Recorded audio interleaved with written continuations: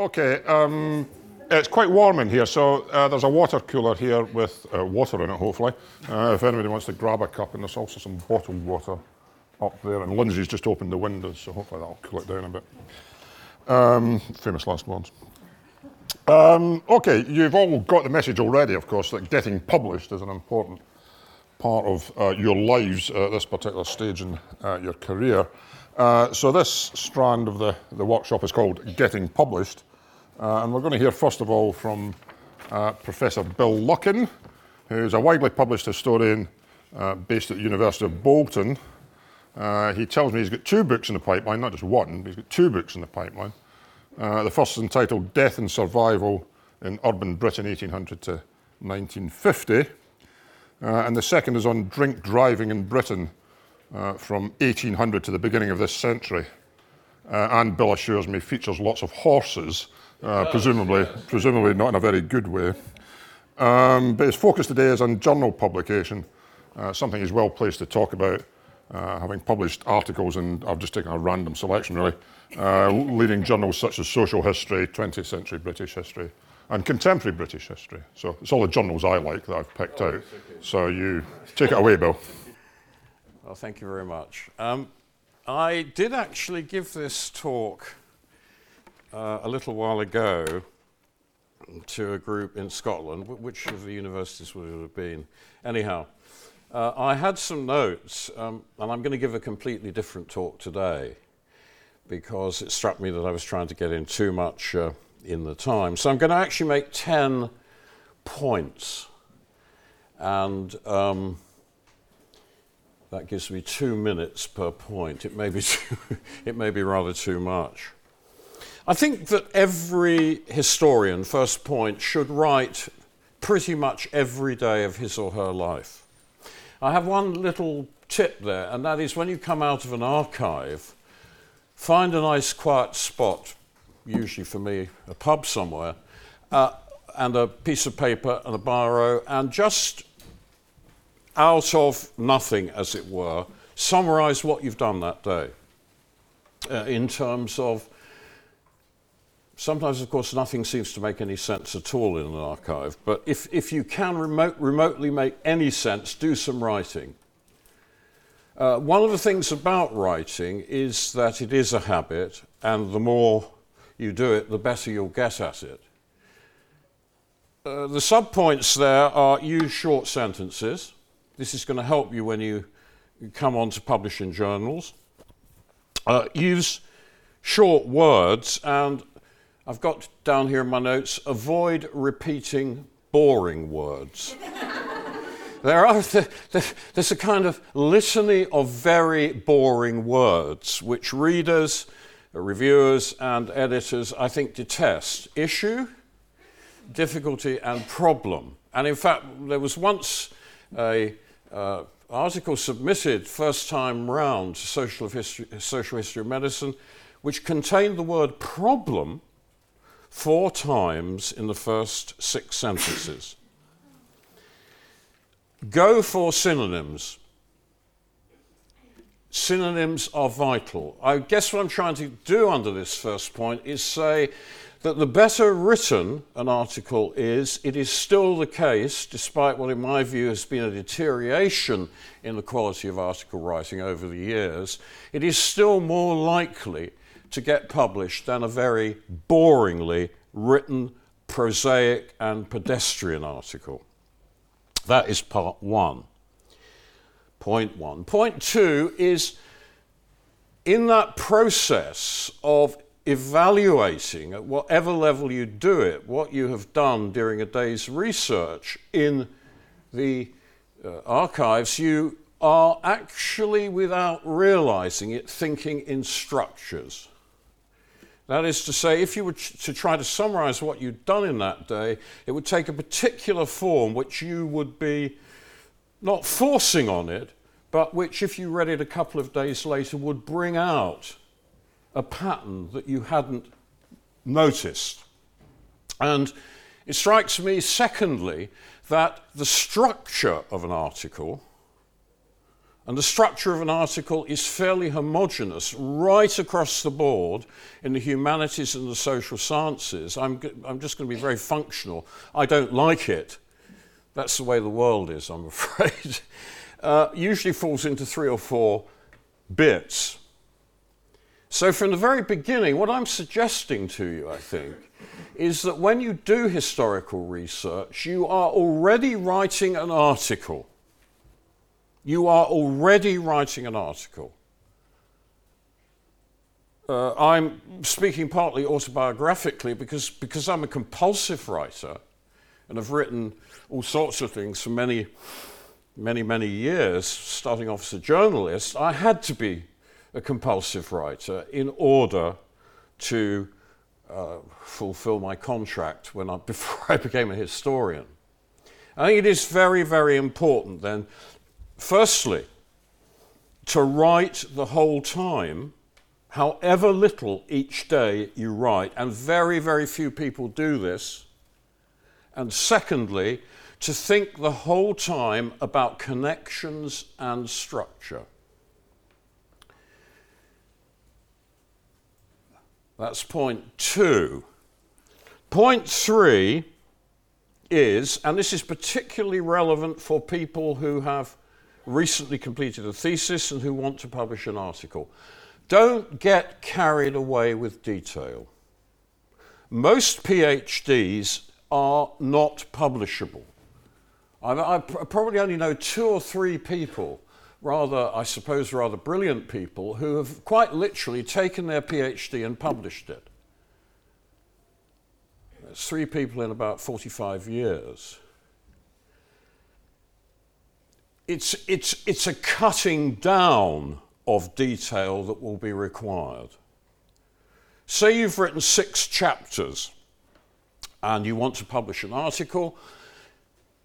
Decide which of those chapters you think is the one that is going to perhaps fit most meaningfully into a current debate. I'm taking it as given that you are extremely well versed in your secondary reading in medical techniques in early Mesopotamia, for example. I'm taking it as given that all of you, by the time you reach that stage, are very deeply immersed in current debates, yes, and you're also very, very deeply immersed in the literature. Because the primary reason why articles are rejected first time round, or rejected full stop, is that they don't start off with a big question that is in the current literature and that is exercising people possibly all over the world. So if you come in with an incredibly highly detailed empirical study of asbestos poisoning in Nottingham in 1910, you've got to find something to hang it on to. 1910, 1911. So, by their very nature, PhDs are too general. Degeneralize, make them specific. Sorry, they are too focused on specific points. What you need to do is to get them the other way, to put it the other way around, is to get them focused onto a current debate. So the first one is writing, structure, 2 things being connected. I've said a word or 2 about style, and in particular about very boring words. Don't engage in circumlocution. You're never going to fool anybody by writing in a style that attempts to demonstrate that you know more than you do know, or that is trying to make a theoretical point that could be made much more simply. And following a certain period of time, the 1990s, I would say in particular, we've gone back to, I think, a style of writing in journals that is much simpler. And key theoretical issues can be elucidated in monosyllables. It just means you've got to work very hard. 4. Well, this is a point that I've already made. It's to do with framing. That is to say, when you present your material, chapter 5, for example, of your dissertation, you want to start off with some big issues that have generated large-scale historical debate in that area. Succinctly summarize, but critically, the key word I think there is critically, succinctly and critically summarize the mainstream of that strand of argument. And then say what it is perhaps you don't like about it, you disagree with, or that you want to amplify. And then start your article. But start your article with a roadmap. Many articles are turned down because a reviewer says, quite justifiably I think, this is an excellent piece of empirical work, but after the introduction I didn't know where I was going. My own working principle has always been to treat readers as being rather dumb, in the sense that everybody is thinking about something else. How often do we get the 100% attention that I'm sure we all think our work deserves? So don't worry about oversimplifying. So long as the reader, the reviewer, the editor, the literary assistant knows exactly what's going to happen at the very beginning, you're on much firmer ground. The next thing is not actually related to writing. It's actually related to the build-up to writing. You should try and give papers, as many papers as you can, to as many different audiences as you can. Somebody's waving at me over there. From the very beginning of your doctoral career. And certainly your postdoctoral career. Now, this is a quite terrifying prospect in many respects. I don't know whether other people here would agree that the Americans and the American system prepares people to give papers at that period much better than the British one does. Although I think we're probably catching up. You should be using the internet. You should be use the SSHM site to find out what conferences are coming up. So many conferences are coming up virtually every day of the week. Advertise for the future. Send in an abstract, because an abstract is something that you're going to have to do. And in fact, among the many problems of being an editor, one of the worst things that you have to deal with is dealing with people's outlines and abstracts. And in fact, I'll make a personal confession. I wrote something for 20th century British history. They said all the problems are out of the way. Everything is fine now. And I was going to use that Canadian expression about arses and something else, but I won't because I'll probably get it wrong. Everything is fine except that, and this is engraved on my memory, except that your abstract bears no relation whatsoever to the article in its finally finished form. And I'm sure everybody here would agree, who's published a moderate amount, would agree that abstract writing is fiendishly bloody difficult, isn't it? Particularly from the point of view of repetition of words, of boring words in particular, and particularly you suddenly are reading an article and you realize somebody has simply lifted out 5, 6, 7 lines, put them at the top. That won't do. That won't do, I'm afraid. People spot that very quickly. Point 6. If you need to start again, start again. If you need to start again, start again. Don't hang on for dear life to the wreckage. a good friend of mine, I'll mention his name because several people here know him, Roger Cooter.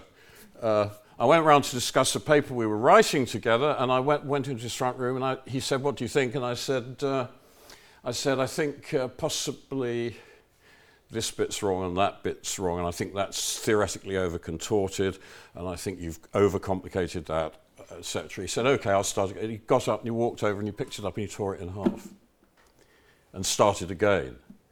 Well, that's taking it to an extreme, but I'm sure you get the message. If you find there's no way of judging the precise period of time that you should labour trying to make it good, particularly in terms of structure, but when you suddenly realise that you've reached a brick wall with the theoretical and empirical continuity of the article, check it out with a few friends. If there's a kind of consensus, then start again. But don't chuck all the data out, you know. That would be unwise. Choose the right journal. You'd be amazed at how many authors, and particularly young authors, choose the wrong journal. And it doesn't even get sent out. It's simply sent back, and you actually usually, if you're not over, if you've got time enough to do it, you usually make a list of the journals that the person in question might send it to. So survey the field. I mean, what does this imply? This strongly implies, does it not, that you are actually reading a lot of journals anyhow. You know what the key journals in your field are. My own view about young writers is they should aim as high as they can, as early as they can, but in the right area. That would be the advice I think I would give. How much longer have I got, John? 5 minutes. 5 minutes, good God. Point 8, submit in style perfect form. I'm going to repeat that. Submit in style perfect form. Don't send in a piece of work that you know when it comes up on screen is simply going to make an editor or an assistant editor simply groan. And it takes a long time to get an article in house style. But don't spoil your chances. Don't spoil your chances by submitting something that bears no relation to house style. We have no time. I speak in the present, but I haven't edited now for some time. But editors have no time whatsoever these days with the bombardment of articles that they receive with frightening continuity every day of the week to fiddle around with that kind of editing. They might make stylistic suggestions. And the little extra point there is never send in an article that is over length. Don't send in an article that is 12,000 words long when it says very clearly online 8,500 including notes and bibliography. Don't do it. These things get around, So somebody else, and you might get known as somebody who overwrites.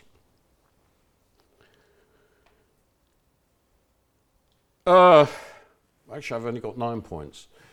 This is the final point. This is the final point. The final point is have lots of friends, but in an academic sense, have lots of friends, or as many as you can, who are critical friends. I mean, I did think, this is my final comment, I think, what I did think about doing was dragging out some of the comments that good friends of mine who are also critical have made of an early draft of an article I have written. And I thought that would be a rather good way of structuring this brief talk. But I'm sure already all of you have got little networks. When you've written something, you say, what do you think of this? Where, do you think this is doing the job? And make the most of that. In addition to which, and I think several people have hinted at this earlier in their talks, which I found incredibly instructive. It's like being dragged into the present from some deep, dark place for me. But to hear what the other speakers have said, it's been remarkably revealing and helpful to you also as well. Try to make contacts through seminars and through conferences and through the SSHM, and the marvellous conference that goes on every year, organised by the SSHM. Start to gradually make contact. I think somebody said, don't be over pushy. And so, again, at the risk of alienating a few Americans who may be in your... At American conferences, some people have grabbed me. Well, they haven't actually entirely grabbed me, but they have said, "Oh, I've heard your name. Do you think you spare me 10 minutes?" And then I've had a real spiel, Maybe that works. Maybe you have to do it in America where there are 800 people at a conference. In general, though, try to make it slightly more subtle than that. I think that's all I've got to say.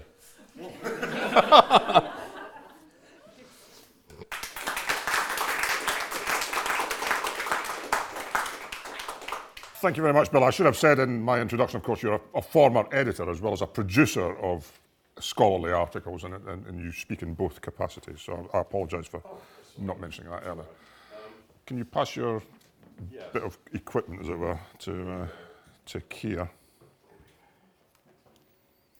Okay, next speaker up is Professor Keir Waddington of Cardiff University, who's written books and articles on topics such as bovine tuberculosis, public health, hospital finance, and medical education, as well as a very well-received textbook, An Introduction to the Social History of Medicine, Europe since 1500, which came out in 2011, was it? I think so. I think so. It might be 2012. Yeah, no.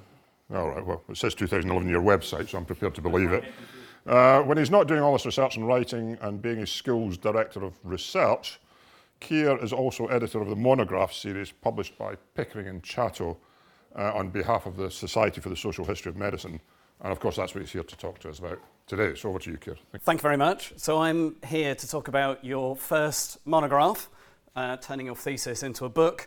And please use an active imagination, because the next bit obviously goes off with warning signs, klaxons, and all those things. Not every thesis should ever be turned into a book. There are some doctoral work which just shouldn't make it into a monograph. Not every publisher or book series will accept the book of your thesis. Something I found out when I wrote to Cambridge University Press, and they went, "That's lovely, but we'd like you to write a completely different book, and we don't really think your thesis is going to make one." And we also now have to be aware that with universities increasingly requiring PhD students to put their doctoral thesis are available on open access platforms, that publishers might not want to publish your book. So think very carefully about your embargoes. Now, another thing to bear in mind is you wrote a thesis. You didn't write a book necessarily. A thesis has a structure, it has requirements, it has an approach, and this isn't necessarily always found in books. Just think of the literature reviews that you're writing for your introductions. They can be very long, very involved. We don't tend to find those in monographs.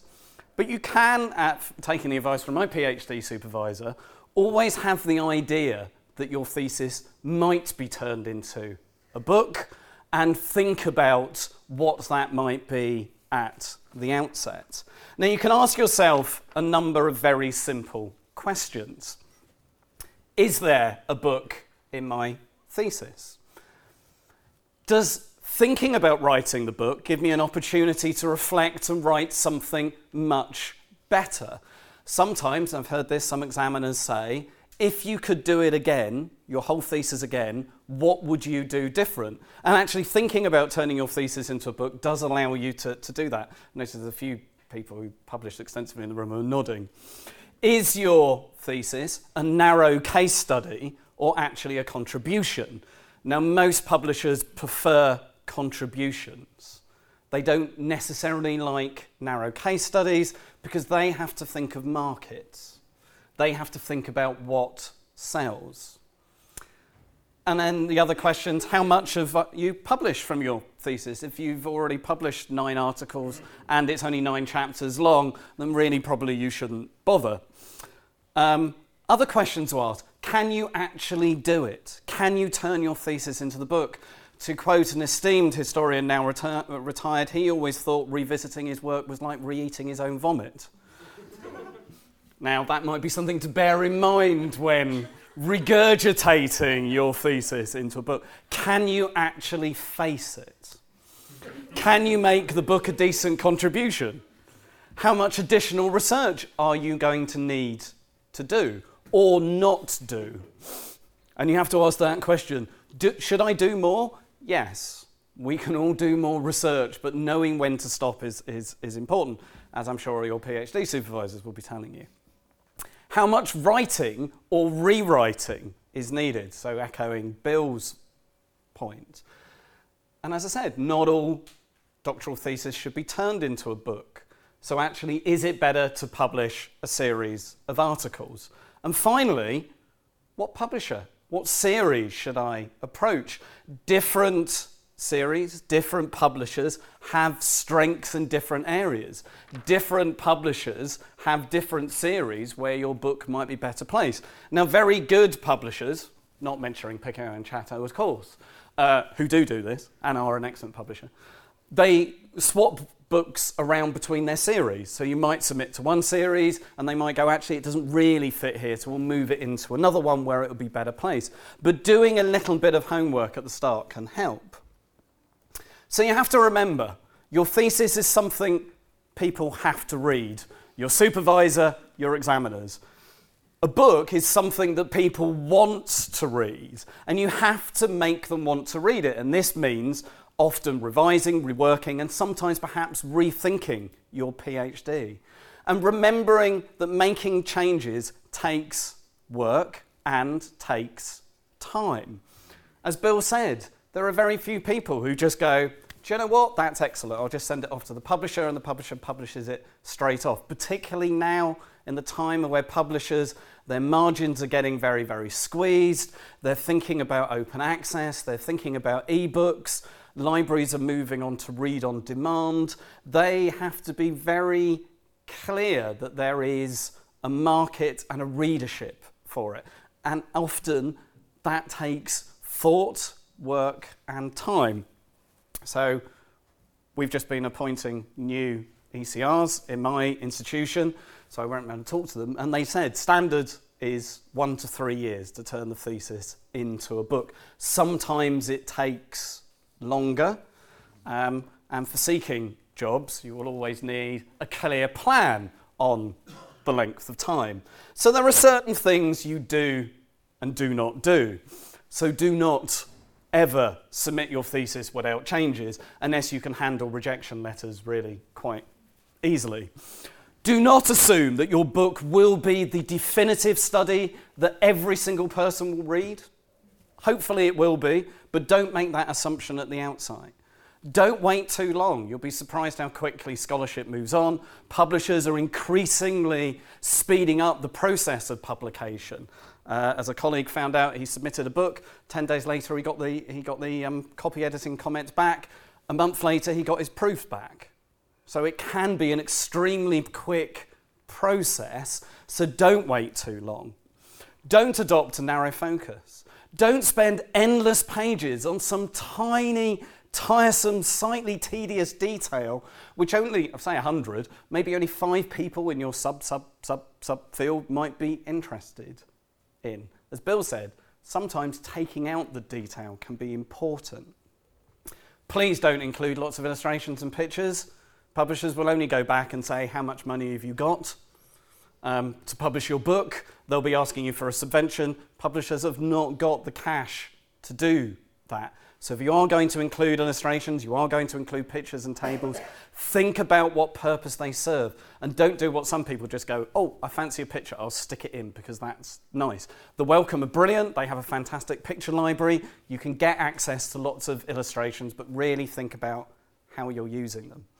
Do not ever think you can get away with exceeding 110,000 words. Actually, really, your monograph should be 90,000 words when you submit, largely because you'll always probably be asked to do a bit more.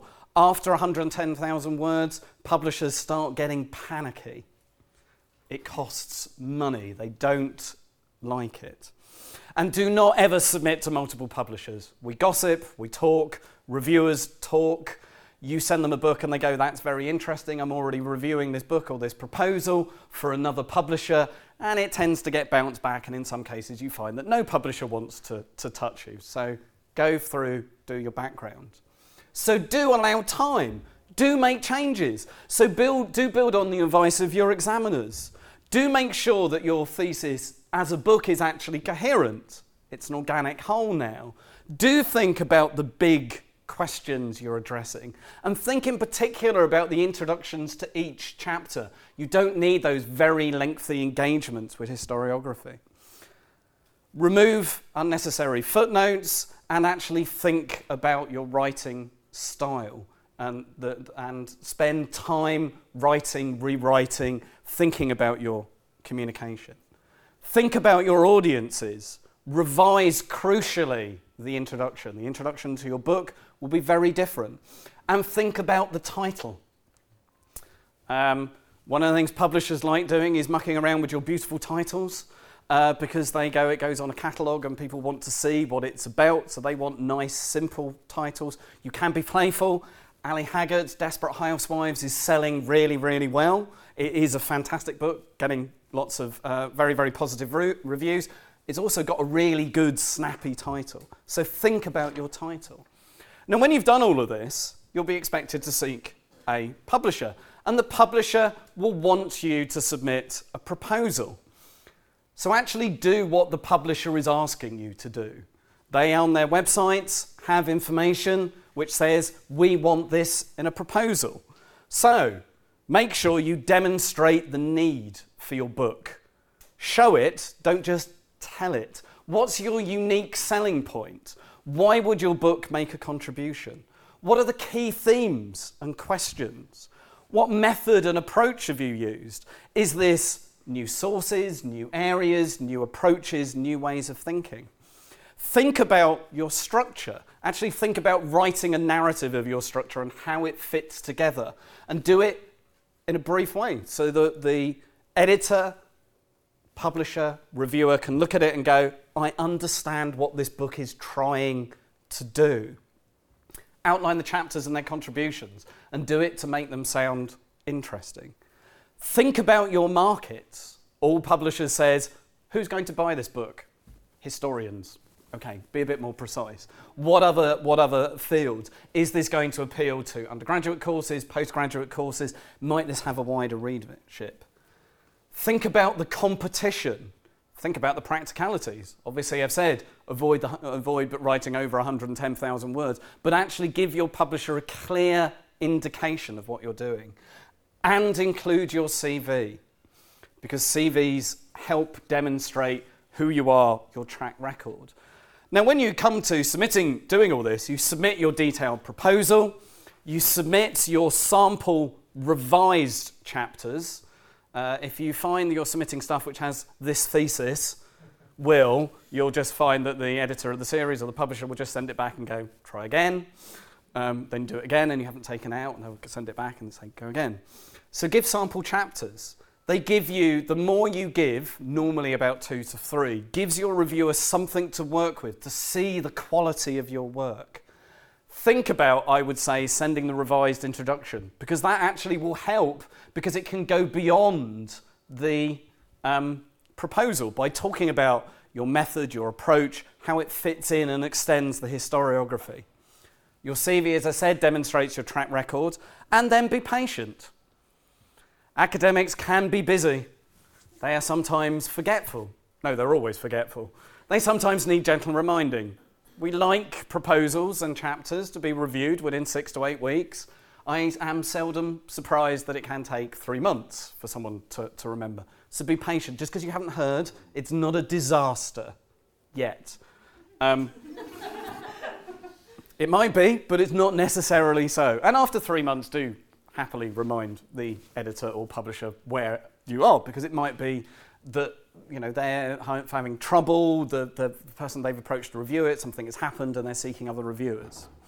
Now your reviewers, the readers, will always comment on, the originality, the contribution, your conceptual and methodological approach, how the book fits with a wider historiography, the structure, what might be missing, what could be included, its appeal, its audience, is it readable, has it got a nice writing style, and the calibre of the author.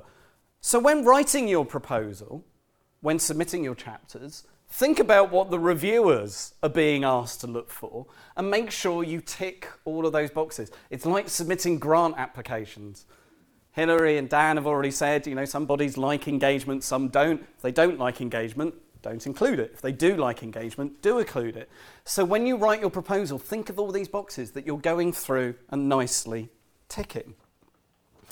Now, when you respond to the reviewers, take the hints from the editor. Your editor of the series, publisher will say, these are the important things you need to address.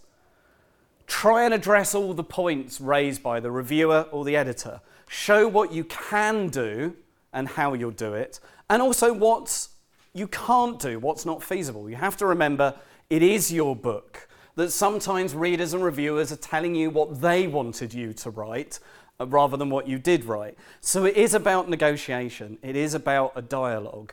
I have often found in dealing with authors that often, a reviewer may have made 6 points and they say, well, actually I can do 4, but I can't do these 2. That's fine. You're showing a willingness to engage and develop. You might save up the ideas for the next one. But do bear in mind that the reviewer and reader will probably see the manuscript again, so it bears taking notice of them. Then, to your final manuscript, make the changes and allow time for this. We've heard about the pressures on academic life, the teaching, the administration, the need to carry on research. So actually give a realistic amount of time for how long it's going to take, and then stick to those deadlines. Publishers really like deadlines. Editors really like deadlines. You miss the deadline, your book won't come out, maybe for another year. They have very tight publication schedules. Many writers, John was excellent, met his deadline perfectly. Many academics miss deadlines, and you go, well, I know you wanted this book to come out in 2015, but you missed the deadline, so it's going to come out in 2016. Or, terribly, in a ref context, oh dear, it's coming out in 2021 and not in time for 2020. So stick to your deadlines. Very briefly about the series. I am a series editor for Pickering and Chatto Social History of Medicine series. We cover all aspects of health, illness and medicine, from antiquity to the present. We have a very wide range of the works we're looking for. We actively support early career researchers. We like getting the book from the PhD. We also support established academics, very senior academics, important academics at all stages of the career. So we are very open to you submitting. We also tend to turn around books quite quickly. Pickering and Chatto prides itself on its quality and also its ability, because it does everything in-house. Most of the time it can take your manuscript to book in between 3 and 4 months, which is quite incredible. Now there are some various resources that you can look at. And Janet, is this going to be made, PowerPoint's going to be made available? Yes. Yeah, so there you go. When you be able to download it, there are various resources. Laura Otis' dissertation to book is very good. If you want to freak yourself out, use the writer's diet test to see how good or how difficult your writing is to comprehend. I do it every so often and then I panic. And then look at various style writing guides about how to submit a proposal. And if you're interested, I'm around at the conference all the time. I'm Keir, my contact details. David Cantor is also going to be around at the conference, who takes and looks after edited collections. So thank you very much, and I look forward to chatting with you more over tea, coffee, wine.